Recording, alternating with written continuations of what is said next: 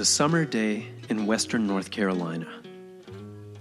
My older brother Don and I had decided to tag along with our dad to work because he was installing a railing at a house built right on the shoreline of Lake Toxaway. Dad had told us that if we went with him, we'd be able to spend the day swimming in this beautiful lake while he worked. I was close to turning 8 years old, and Don was 11 and a half. For boys our age, you couldn't ask for a better way to spend a summer day, so we eagerly accepted that offer. When we arrived at the house that morning, we saw that we had made a wise decision. There was one big dock just off the shoreline. That became our main base of operations for the day. And then there was a second, smaller, floating dock about 100 feet out into the lake, just kind of oddly removed from the land, like a little rectangular island. Well, for the first few hours, we stuck close to that main dock and the shore, but that curious little floating dock kept on beckoning to us. And finally, we decided we would swim out to it.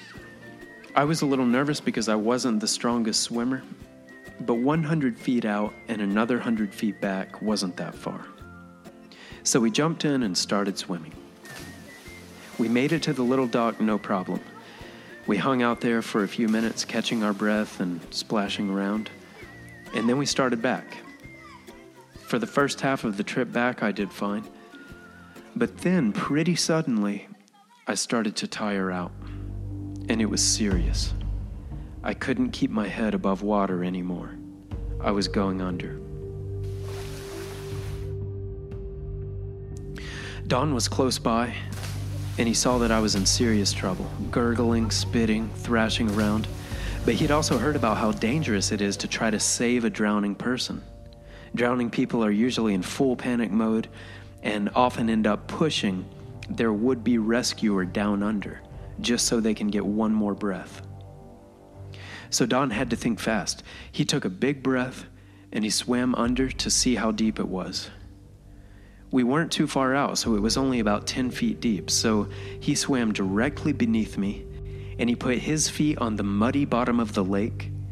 He stood up straight and reached his arms up until he had one of my feet in each of his hands. I straightened my legs, and at last, my head was far out of the water.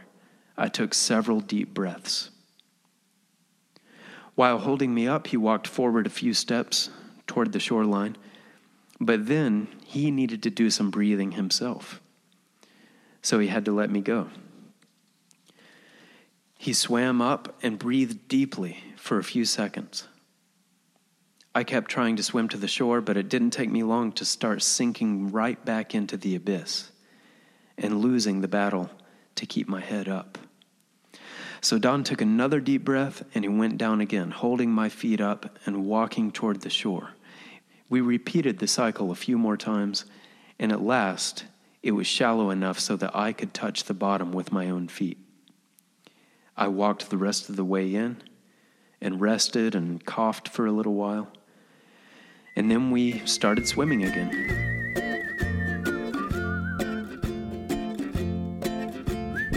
This is The Sun Also Rises, here on KPCG FM.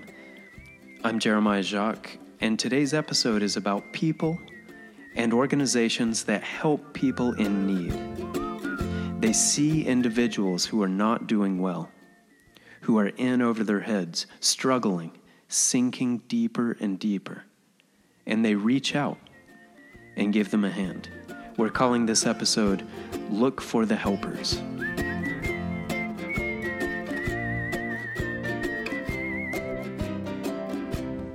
The next segment begins back in 2006, when a man named Fabio Chavez was studying a small poor town in Paraguay called Catayura.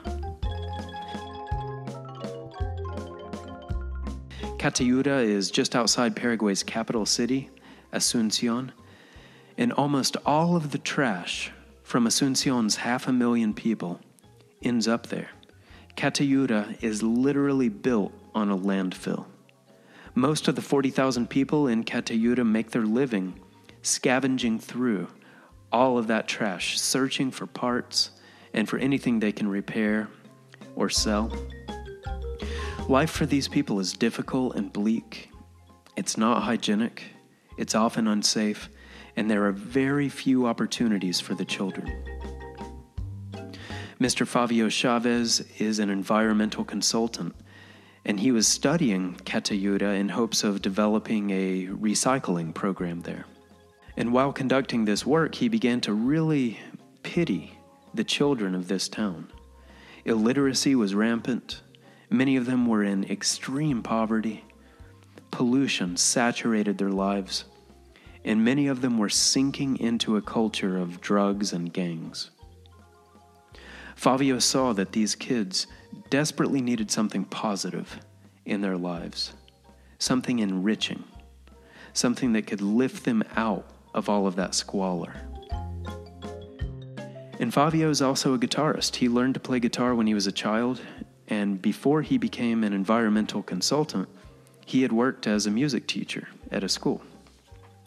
Fabio really valued the music that was in his life. He cherished it as a source of positivity. So he began to wonder if there would be a way to give the gift of music, the gift of musicianship, to the poor children living in Catayuda.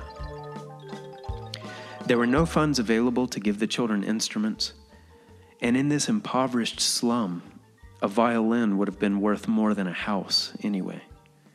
So it would be unwise to make the children targets for crime and theft by giving them expensive instruments. So Fabio looked at what they did have in Catayuda, and he saw that they had lots and lots of trash. He was in the business of recycling, so he wondered if some of that trash could be recycled into makeshift instruments.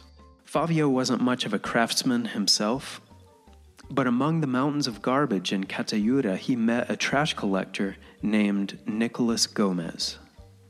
And Gomez is a remarkable craftsman. For years and years, he's worked scavenging for parts and repairing and selling them, and all of that work has given him a very impressive skill set. So with Fabio's vision and Gomez's craftsmanship, they set out to build instruments for the poor children of Catayuda.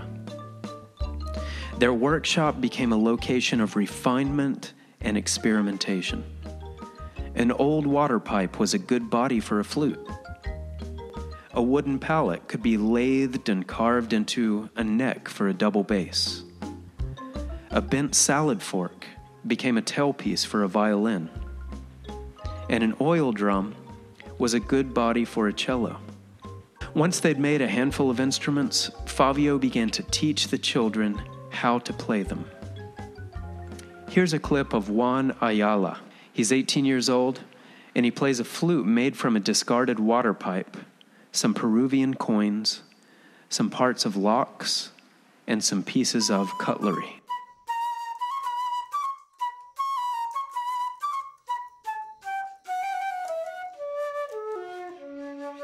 Here's a clip of Mauricio, who plays double bass. The body of his bass was once a can used to store chemical products, and the neck is made from wood from a shipping pallet.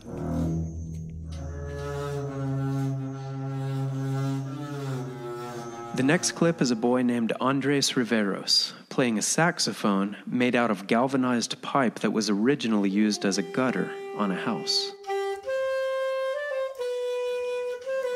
The keys are made from spoons, bottle caps, and old buttons that were originally on clothing.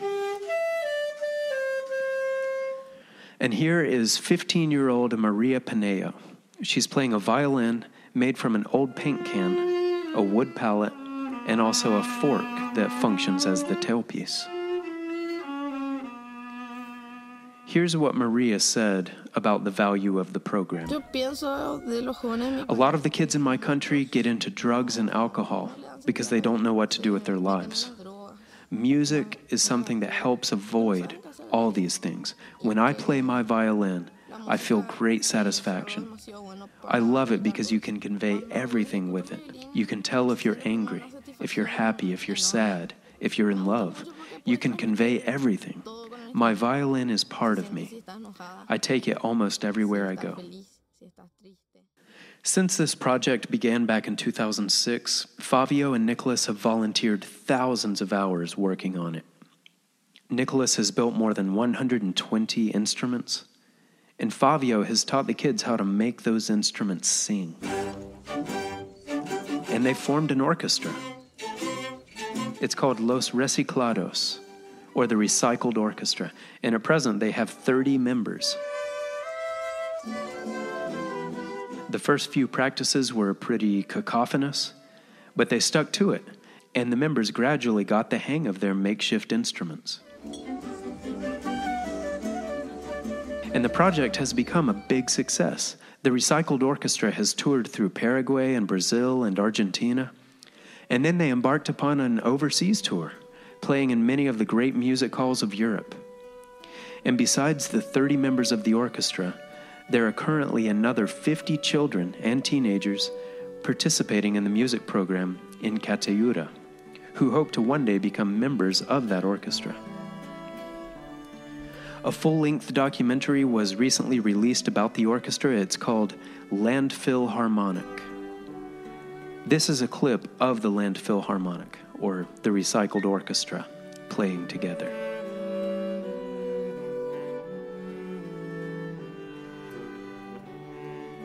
I think if you consider where these kids came from, the bleak Paraguayan landfill that they were born into, and the squalor that this project and this music has lifted them out of, then it is inspiring and moving, I think, to hear this performance.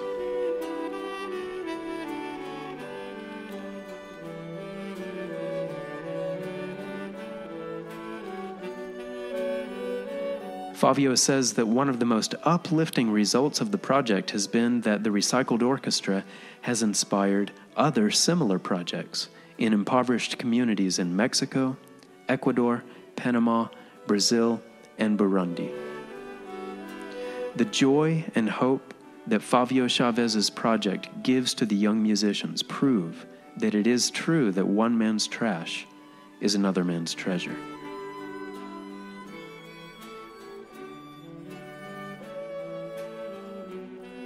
The next segment of this episode is about another individual who's helping people in need in a meaningful way.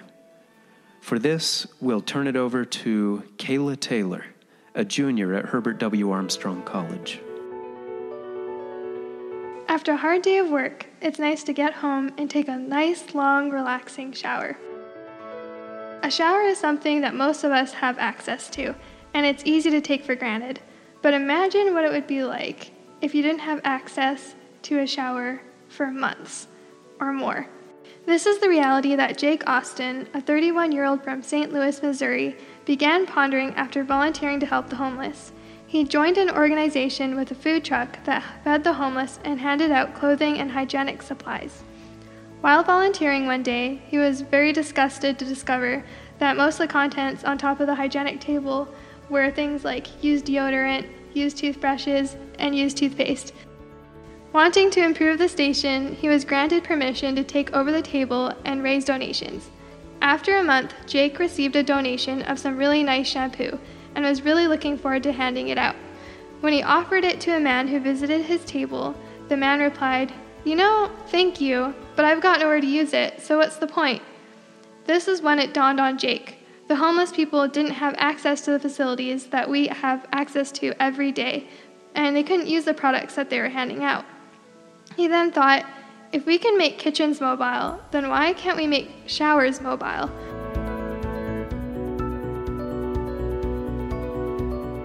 That was the beginning of his group, Shower to the People. And by January 2015, Jake had purchased a used truck from Craigslist for $5,000 and set about transforming it into a mobile showering unit. And that was with help from many generous people. Apache Village RV offered to work on the shower truck for free, installing 2 showers, 2 sinks, flooring, heating, air conditioning, and plumbing. Other people even pitched in to buy a generator and water heater so people could take hot showers. Currently, the truck travels around the greater St. Louis area, where those experiencing homelessness are gathered, places such as food banks and clothing distribution centers. The group provides clean towels and soap and sets up a table outside that provides brand new handouts, things such as new toothbrushes, deodorant, soap, razors, and all kinds of things. On an average workday, they can provide up to 50 showers at around 8 minutes each. That is a lot of showers, which begs the question, where does all the water come from, and what do they do with the used water? The city itself is what has made a mobile showering unit feasible. By obtaining a license from St. Louis, Jake has been able to hook up his truck to the city's fire hydrants and uses a meter to pay for water usage. In addition, the city's combined sewer system allows them to dispose of the gray water through the storm drains. Currently, Shower to the People is hoping to raise funds for a second truck that would provide both showers and laundry service. But the program is a lot more than just helping the homeless stay clean. People can be given food to fill their bellies and clothes to wear, but if they're not clean, Jake realized there was no way they were going to land a job. He hopes this project will restore dignity to those who may have lost it, pushing them a step further to his ultimate goal of getting people off the streets. Get some hope in their bones, he said, and they can take the next steps. They can keep climbing.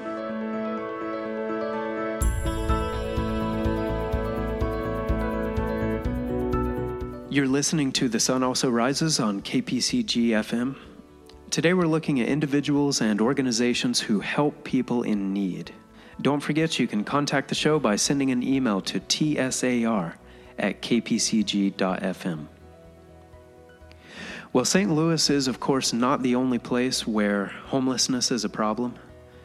It's something that you find to varying degrees just about everywhere on the planet. And it's a really complex and multifaceted problem. But this next story shows that an incredibly simple solution can go a long way toward helping. This story begins last year when the mayor of Albuquerque, New Mexico, was driving around the city, and he spotted a man standing on the street holding up a sign that said, "I want a job, anything helps." Throughout his career, this mayor, whose name is Richard Berry, had talked to many homeless people and other panhandlers around Albuquerque, and many of them told him that they didn't want to beg for money, but they were not able to find work, so they felt that it was their only option. Well, when Barry saw that sign, it gave him an idea. Instead of asking these people, who are often demoralized and discouraged, to go out and look for work, Barry thought the city could bring work to them. So he and his team launched a program called There's a Better Way. This month is the 1-year anniversary of the program. And what they do is send a van around the city to pick up any panhandlers who want to work. And they pay each worker $9 per hour, which is more than the minimum wage. And they also give them a free lunch. And at the end of the day, the workers are offered to stay in one of the city's overnight shelters. Since the program started, it has cleaned litter from 196 city blocks. They've moved about 70,000 pounds of litter so far. And the program has resulted in more than 930 jobs so far.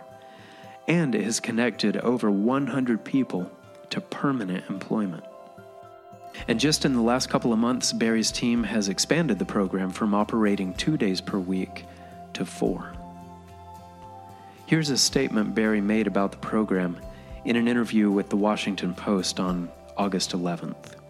He said, "You can just see the spiral some of these people have been on to end up on the corner. Sometimes it takes a little catalyst in their lives to stop the downward spiral, to let them catch their breath, and the result can be remarkable. They've had the dignity of work for a day. Someone believed in them today. It's helping hundreds of people, and our city is more beautiful than ever." The program has not stamped out homelessness and panhandling in Albuquerque, but it is making a momentous difference in the lives of hundreds of people who need help. It's showing these people that they have value and that with work, they can improve their situation and the quality of their lives. As we heard with the Recycled Orchestra there in Paraguay, other communities are reaching out to Mayor Barry in Albuquerque. They see the success of his outreach program and they want to bring that same model to their own cities.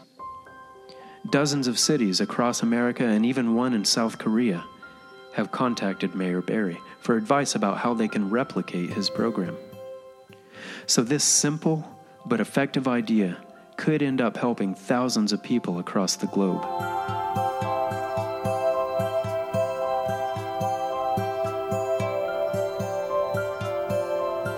The last segment of today's show begins just outside of Sydney, Australia, on an evening in 1964. Don Ritchie had just bought a home at the southern end of the Gap Park in Watson's Bay. This house was strategically located just on top of the massive sandstone cliffs that guard the mouth of Sydney Harbor. Mr. Ritchie was 40 years old, and he had moved there because of the beautiful views the house affords of the harbor and of the surrounding cliffs. Before he bought the house, he had heard a little about the suicides that sometimes happened there, when people would jump off the cliffs, but he didn't think too much about it. But on the night in question, just a few weeks after he moved into the house, Mr. Ritchie was looking out of his window, and he saw a figure outside. It was a man walking toward the edge of the cliff that was just about 100 feet from Mr. Ritchie's front door. Mr. Ritchie could tell from the man's walk that he was upset, anxious, agitated. And then he saw this agitated man climb over the fence, so he was standing just at the edge of that cliff, ready to throw himself off. Mr. Ritchie knew that this man needed help. Most people would say, "That's not my business." Most people would say, "It's dangerous to get involved with someone who's in a suicidal state of mind." And most people would just turn a blind eye to it. Mr. Ritchie also had no training in suicide prevention or mental illness or depression. But still, he refused to just sit by. He ran outside and approached the man, and he said something along the lines of, "What are you doing over here? Please come and talk to me. Come over and have a cup of tea. Come and have a beer," or something like that. That was Mr. Ritchie in an interview that he gave back in 2012 to RUOKday.com. And the conversation that Mr. Ritchie had with that first man was only the beginning. His home was near a place that many distraught people came to end their lives. And Mr. Ritchie would do his best to speak with all of them before they could do it. He would always say basically the same thing, and essentially just ask them to come into his home for a meal or a drink and to rethink their decision. A big percentage of them came and talked to me. An amazing number of these people responded. The official estimates from the Australian government say that in the 45 years that Mr. Ritchie lived there, his gentle approach and his concern prevented 160 people from killing themselves. Unofficial estimates from members of the community say the figure may actually be closer to 400 people. That's a lot of lives, a lot of people who responded to his outreach, who took him up on his offer for a tea or a beer, and who decided to rethink their decision. Not all of them could be reasoned with. Mr. Ritchie had to watch several desperate people jump to their deaths. And in some cases, even when he was quite old, Mr. Ritchie would climb over that fence and physically drag the would-be jumpers to safety. A few of them were upset with him, but many of those who responded to his outreach later thanked him. One woman climbed back over the fence and went and had breakfast with Mr. Ritchie and his wife. Then when she got back to her home later that day, she called Mr. Ritchie to say that she was feeling better, and a few months after that, she stopped by to give him a magnum of French champagne as a thank you gift. And many others returned to thank Mr. Ritchie for showing them some unexpected kindness during their time of desperation. The Australian government also thanked him in 2006 by awarding him a Medal of the Order of Australia. In 2010, just 2 years before Mr. Ritchie died, he was named Citizen of the Year. He will be remembered as a man who refused to turn a blind eye when everyone else did, and whose concern made a profoundly positive impact on scores of people. His memory reminds us of what it means to be a good neighbor. And his example, like those of Fabio Chavez and Nicolas Gomez, and Jake Austin and Richard Berry, and my brother, Don Jacques, show us that when we see our brother struggling and about to go under, it is often within our power to help.